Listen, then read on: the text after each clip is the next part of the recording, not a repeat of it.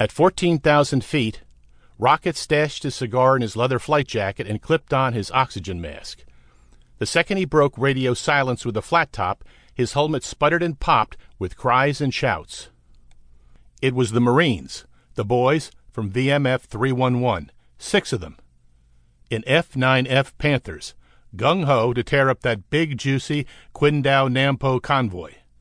The Panther was one of the Navy's old straight-wing jets, like Rocket's Banjo, a little more pugnacious, not as graceful. And there was jumping and jiving all right. Rocket winced as he heard the aviators call out the bandits. 6. No, 8. Wait, 10. 12. More? It was an ambush, with a convoy as bait.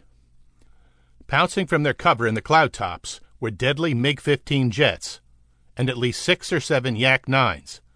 The Yaks were Russian World War II piston-driven prop fighters, but they were heavily armed, and fast enough to corral the Panthers into an aerial killing box for the nasty little MiGs to finish off. "Bonhomme Richard," snarled Rocket, ready to chew his own guts to help his fellow aviators.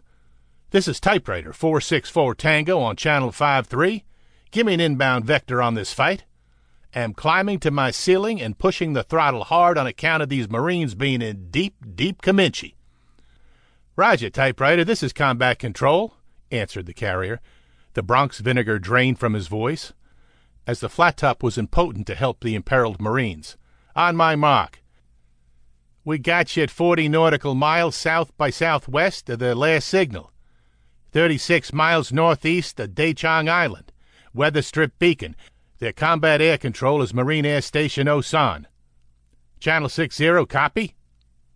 Unfortunately, the next voice Rocket heard belonged to a CO. "You menace," spat Leifer over the frequency. "I don't care how the brass wants to show you off in Stars and Stripes or colored crowds back home. You're bound for the brig for this stunt, mister.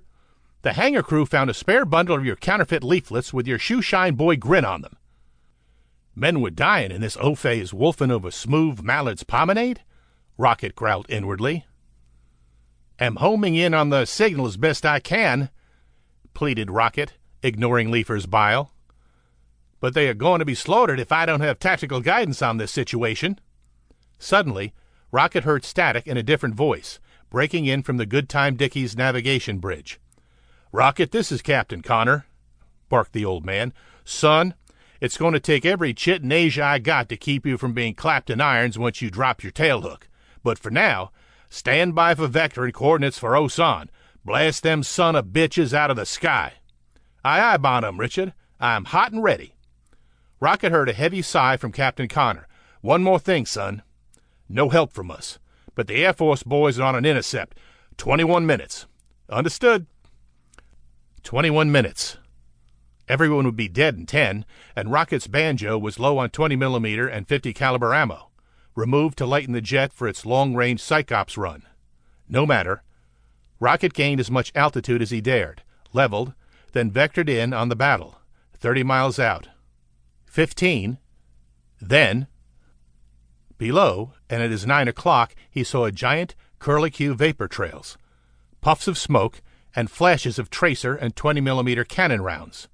2 Panthers, already shot up, tried to decoy to the Reds from their beleaguered comrades. Another Panther had bought it and went down in the Yellow Sea.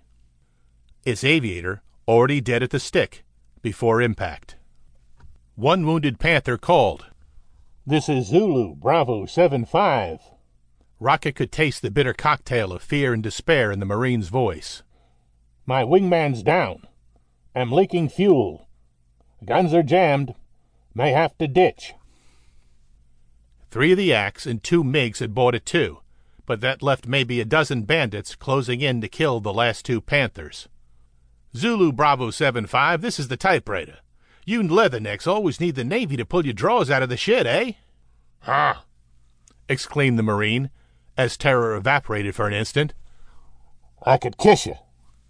"Yeah, and you'd be arrested in good old Tennessee for that." Rocket turned the Banjo into a figure 8, mimicking the MiG hold-to attack pattern taught by Russian honchos. "Okay, fellas, this is the typewriter," he called. "Coming out of the sun. Tap, tap, tap, baby."